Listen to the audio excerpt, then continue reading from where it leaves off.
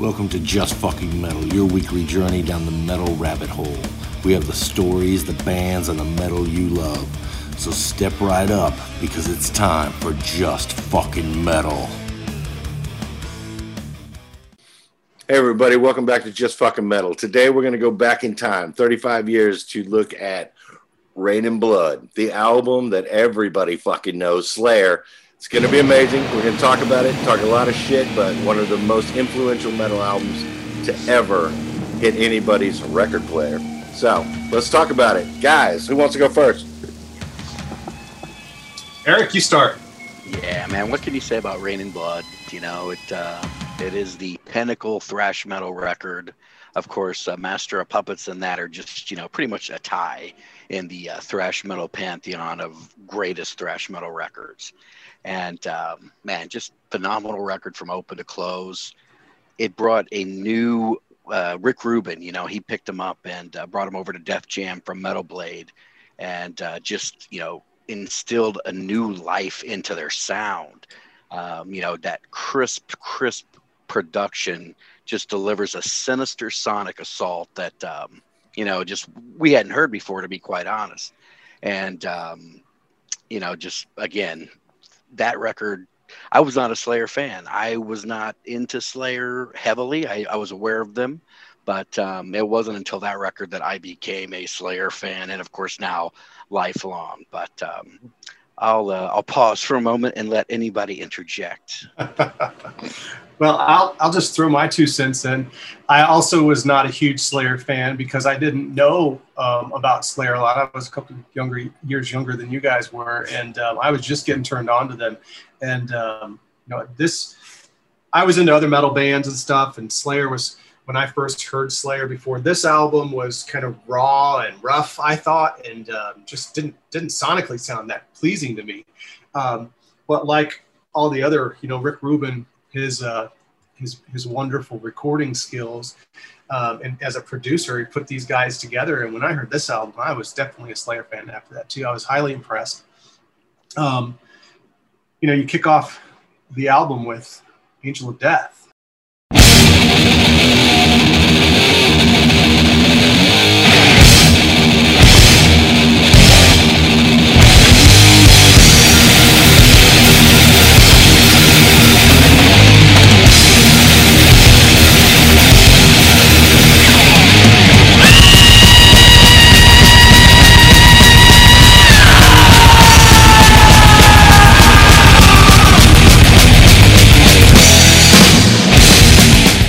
And it doesn't sound like any of their old stuff, like sonically, right? Like sonically, It sounds like a very well-produced and well-recorded song. And then the screaming of Tom in that song is just, it just knocks you on your ass. And it's, so to me, I was highly impressed when this album came out. And that was in 1986. So I was a pretty young chap at the time. Yeah. Yeah, the like you said, man, the opening with Angel of Death, but those opening guitars, that first 20 seconds of that barrage of guitars just slamming you in the face, that was unheard of at that time. We had thrash metal, we had Metallica, we had Megadeth, but holy shit, that just immediately, when you hear Angel of Death, and if you're driving, you're going to immediately be going 20 miles faster than you were.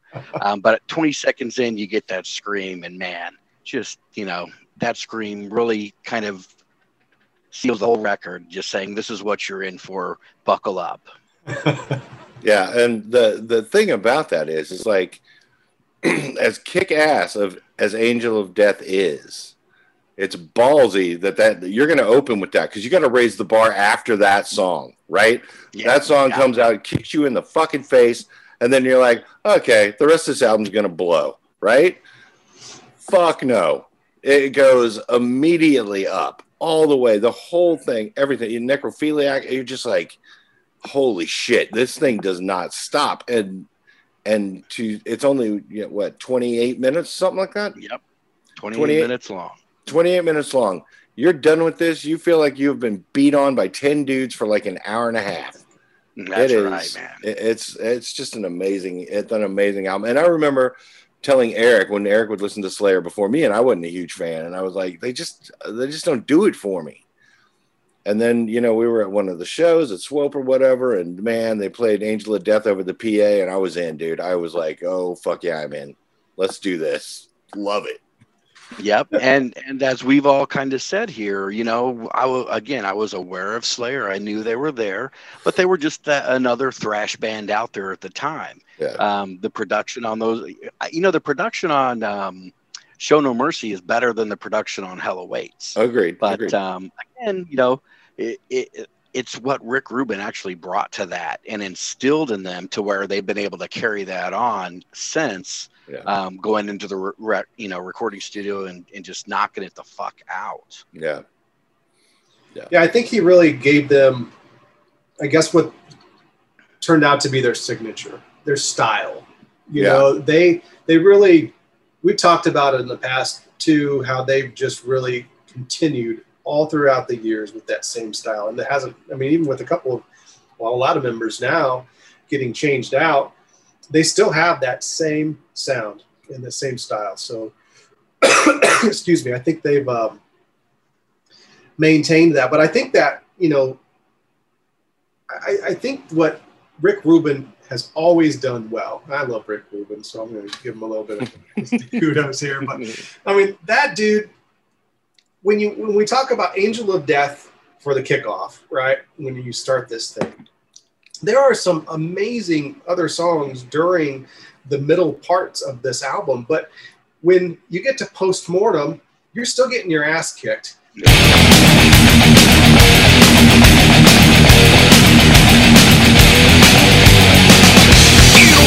from the pressure of man, holds the key to his own death.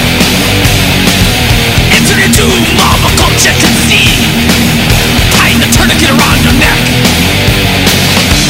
Away debris of hated life. Cold touch of death begins to chill your spine. Sneaking life beyond your parachment. Repeating words echoing through your mind. And then it takes a turn at the end of Postmortem where it almost has this, I mean, well, it is a continuation into the last song, Raining Blood. Yeah. And when you hear that, you just listen to 20 minutes of getting your ass beat, and then you just hear this rain, and you're just like, oh, okay, a moment to relax. And then you hear those drums, dum, dum, dum. Yep. Dum, dum, dum. And then it just kicks into this unbelievable Dave Lombardo, you know, double bass, and you are getting bludgeoned until the very end.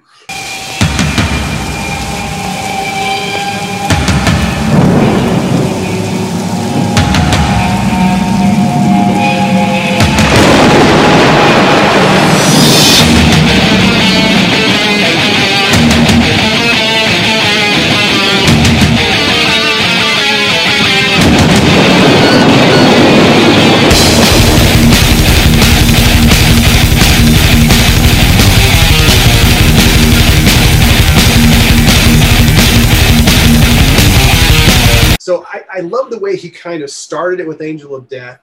Postmortem kind of fades into Raining Blood, and Raining Blood just kind of, that's it. And I think Angel of Death and Raining Blood definitely bookend each other. They bookend the entire album, right? Because, I mean, there's fucking Jesus Saves in the middle. You know, it's the whole record is sequenced perfectly. Yeah, you know, going into piece by piece, going into Necrophilia, going into Altar of Sacrifice. Because by Altar of Sacrifice, as you have mentioned, your ass is kicked already, and Altar of Sacrifice kind of gives you that little slower groove, you know, at one point, and then of course it transitions very nicely into Jesus Saves. It's almost like it's one song.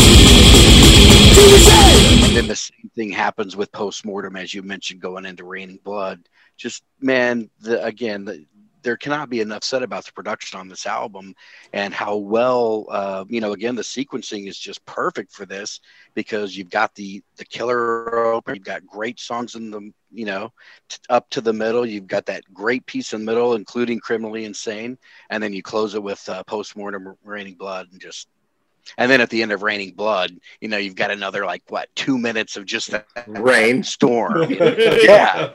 Just perfect. I know, because you're just sitting there like, right.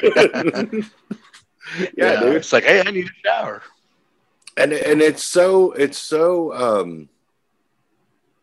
I think I like all of those bands in this time period, right? Like the Slayer and Metallica and Anthrax and like Megadeth they all were still pretty young. Like they were yep. Really young and just balls out and like embraced everything that scene was, right?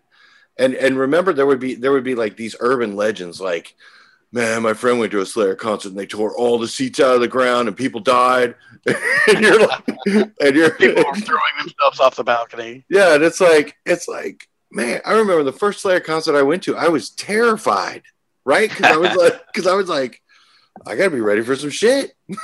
Yep, absolutely. I felt the same way. And it wasn't. The pit was amazing, dude. Everybody in the pit, if you fell, they picked you up. And it was like, that was when the Brotherhood of Metal was the way it was supposed to be. We were all a bunch of fucking outcasts and rebels and did our shit, and we picked each other up and we were family, and fucking it was great, man. And Raining Blood was like the most aggressive album at that time. I mean, there was nothing, this is the one that made your parents believe that they worship Satan. That's right. Absolutely. There are bands who have made their entire career off of Raining Blood alone. I've recently been listening to a lot of Cannibal Corpse just for the hell of it. Yeah. And everything they're doing is Raining Blood. It's a Hammer Smash Face and Torture. All these songs that they do are just, almost homages to, what Slayer did with Raining Blood. And again, in '86, they were, one of the first to actually do this. Yeah. So now it's common. We've got Deicide, and Deicide is awesome. But would we have had Deicide without Slayer? That's a good question. That's hard to say. But, okay, so another point. Lyrically, this album is spectacular, right? Absolutely. It's metal poetry. Oh, of course. Yeah. And that's another thing, the whole, sometimes you miss the forest for the trees, right? You just hear the noise and don't hear anything else. But it's like Angel of Death with its discussion of the World War II experiments on Jews and all that, and how that felt from their perspective, right? Was an interesting take to begin with. It was highly controversial because it was this is a pro-Nazi song. No, it's not. Horrifying. Right? No, it's not. Listen to it. It is not at all. Read the lyrics, right? And it's again, this whenever you see top 10 metal albums, this is always in the top 10 and usually in the top 5. Right. Because it is such a well put together, thought out. It's almost a concept album. Yeah, I agree. Yeah, really, it is. You're right. You're right. And it's really amazing, and still to this day, you put it on, it'll go head to head with any motherfucker you want to go with. So concept Absolutely. album. So Rick Rubin as a producer, so he had the best, hey, we're going to put this song first, second, third, fourth. This is how we're going to fade them in. This is how we're going to tie them together. A concept album, right? Like he conceptually kind of had this idea, but you can't just give all the credit to Rick Rubin either, right? Like these dudes wrote it and played everything, right? So it's this perfect storm of creativity and artists coming together at this amazing time together in their lives to create this product, right? And the product is just like all of those artists, even Rick Rubin included, being all together at the same time, producing this concept album, I guess. And I don't think you could have one without the other, really. No. I think they all had to be where they were at the time to put this product out. And it has definitely stood the test of time. We were talking, 35 years ago? 35 Yep. years. Man, crazy. I listened to this one today. Still got chills, man. Still a good album. And you still, people that are even peripheral Slayer fans know this album, right? They know Jesus Saves. They know Angel of Death. They know Raining Blood. Yep. And half these songs are still in the set list until they, finally close the show. Yeah. Sure. And it's like that I can't speak to how influential this was for me. I mean, it didn't take me in any specific direction, but this was one of those albums when I just was angry at the world and needed to release it on something other than someone. Put this album on, get to the end. I am good to go, man. I'm cool, right? Everything, all that anger is gone. Therapeutic. Yeah, absolutely. And it's just, it is one of the best metal albums ever. And you only need 30 minutes to jam. It's a lot less expensive than a therapist. Yeah, no shit. Unless you buy this. Well, still a little bit, but yeah. True. Right. Then you got to flip it over. Yeah. Yeah, you do. Yeah, one note on the concept item though is, of course it's not a concept like a Operation Mindcrime. Yeah. But the name Rain in Blood carries through each of those songs, The Angel of Death deals with blood, Piece by Piece deals with blood, Altar of Sacrifice deals with blood, just all throughout the entire record. It's just a very bloody record, a very vicious record. And, we've talked about production and think about it, Rick Rubin had done The Cult Electric, and that was such a sonic masterpiece, Then he did this one, sonic masterpiece. Then he did the first Danzig record, sonic masterpiece. Yep. He really, just had that touch. It'd be interesting to hear what Rain in Blood would sound like had they stayed with Metal Blade and, it'd been produced by Metal Blade. I don't know if it would have the impact it does today. I mean, I think it'd be almost the same product, but I think it'd be muddy. But yeah, and I think that was kind of Metal Blade's style, right? The bands they signed and the recordings they put out were garagey, right? And that was kind of I think that was intentional, right? Some of it was limitations, but some of it was intentional as well. So I think it was, we want this sound to be dirty. We want this sound to be rougher, right? But Rain in Blood is rough as fuck, but it's clean. Yeah. Right. I just don't think at that time, Roland, there were a lot of people who were given metal the props. Yeah, well, the props or the even an idea that it should be a better product sonically, right? Yeah. Like, I think that was just the norm, and that's just what they were doing. We sign somebody on Metal Blade, we record them here with this place, and it was a product, right? Like, boom, boom, boom. How many of these can we get out? And was it Brian Slagle? Brian Slagle. Mm-hmm. Yeah. I mean, that was nothing. Bill Matoyer might have been involved in that one, too, in the earlier recordings. And I think Rick was like, hey, I'm starting this label over here. I like metal. I'd like to sign you guys. Maybe we can do something different. And what other metal people was he really working with at the time, right?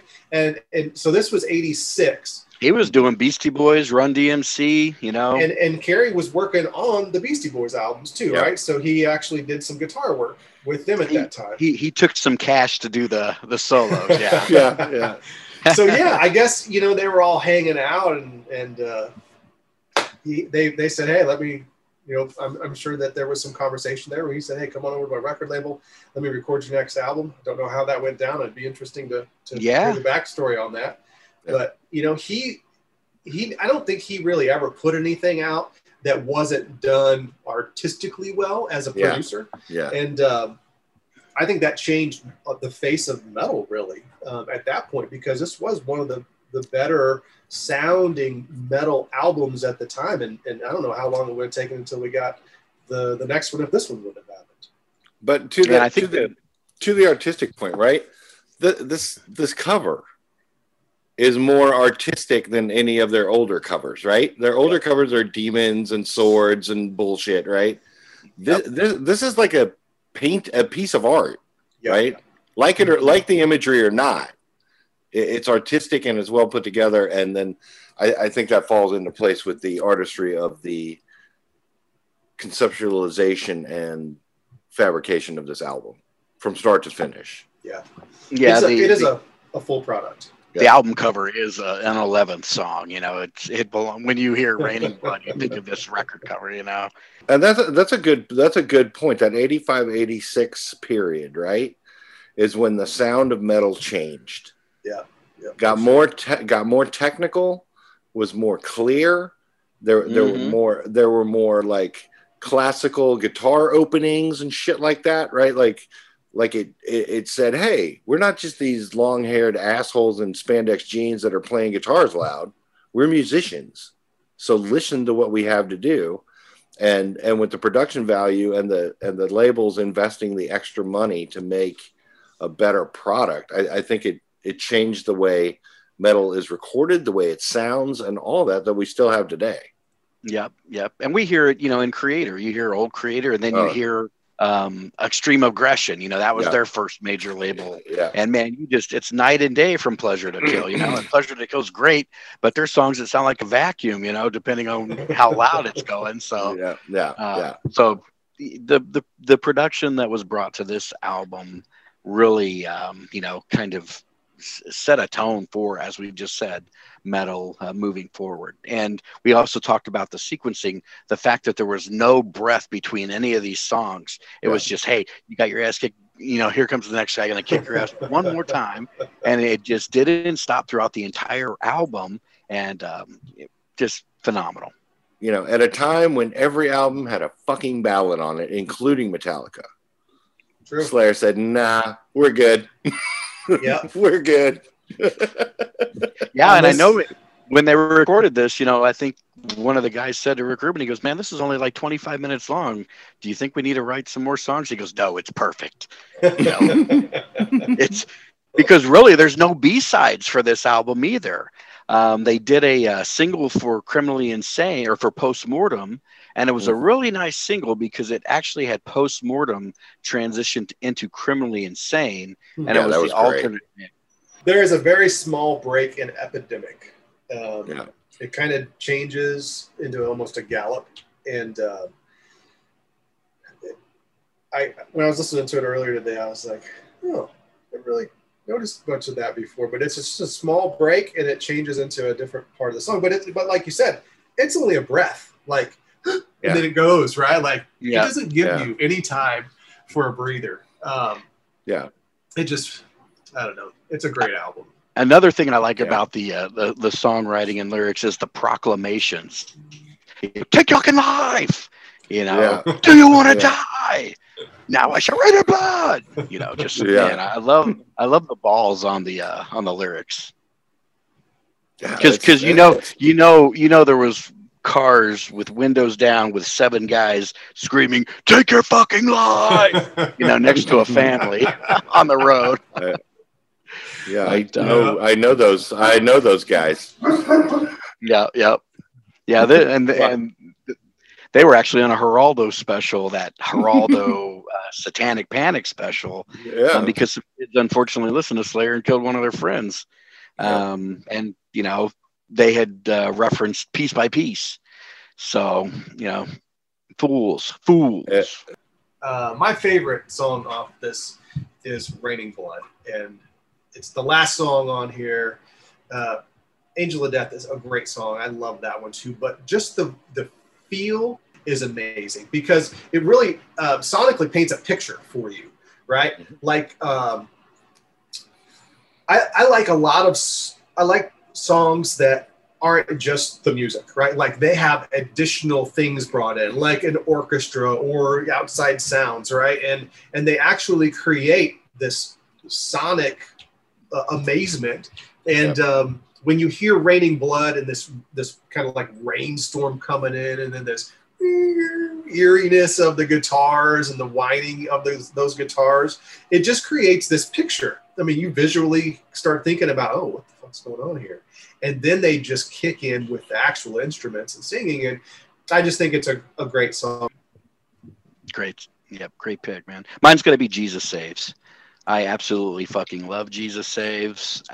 You know, as a 16-year-old kid, you know, getting to hear those lyrics and saying, hey, wow, someone's saying fuck you, you know, just, but also the song itself, the way it opens, it has that slow opening and there's a junk, and, you know, just kind of builds up. And by the end of it, it is just slamming you back and forth, you know, Jesus Saves. For some reason, when it comes down to it, when I think of all 10 songs on that record, Jesus Saves has always been my favorite song on that record. And I'm so happy that they were still playing that right up, you know, till retirement. Just that says what it says about being, you know, a phenomenal song.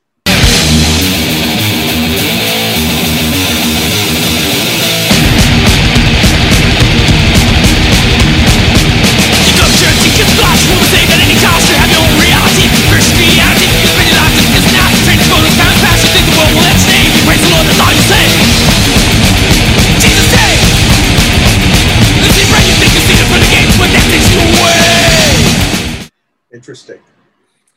I am going to go with a dark horse, Necrophobic. Nice. Okay. That's all, because it's kind of in the middle of the, you know, Jesus Saves to Angel of Death, right? And it's between Piece by Piece and Altar of Sacrifice.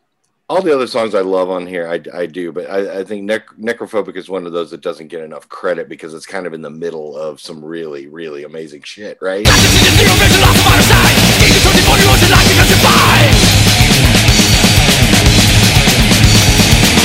apart, severing flesh, gouging knives, tearing limb from limb.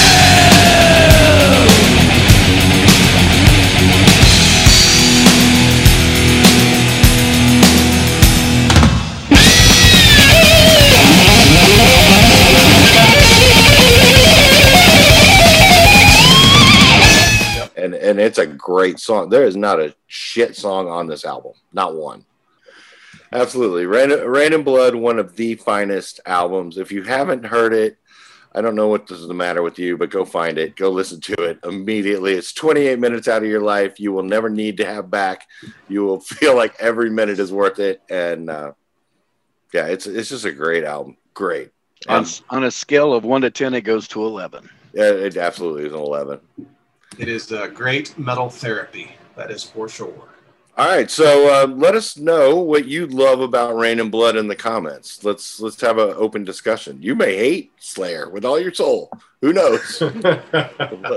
Let's talk about it. And also, remember, if you're on YouTube, click the little bell so you know when we put new content out. We're going about every couple of weeks now. Follow us on Facebook for sure because we post stuff there all the time. New music, our thoughts, random late night bullshit, whatever. It's amazing some of the stuff we post at 2 a.m. And yeah, and then check us out on Apple Music, Spotify, SoundCloud, wherever you get your podcast. And we appreciate your support. Tell your friends, and remember, as always, stay fucking metal. We hope you enjoyed this episode of Just Fucking Metal. Subscribe to our videos on YouTube, like us on Facebook, and follow us on Instagram. Thanks again for listening, and remember, stay just fucking metal.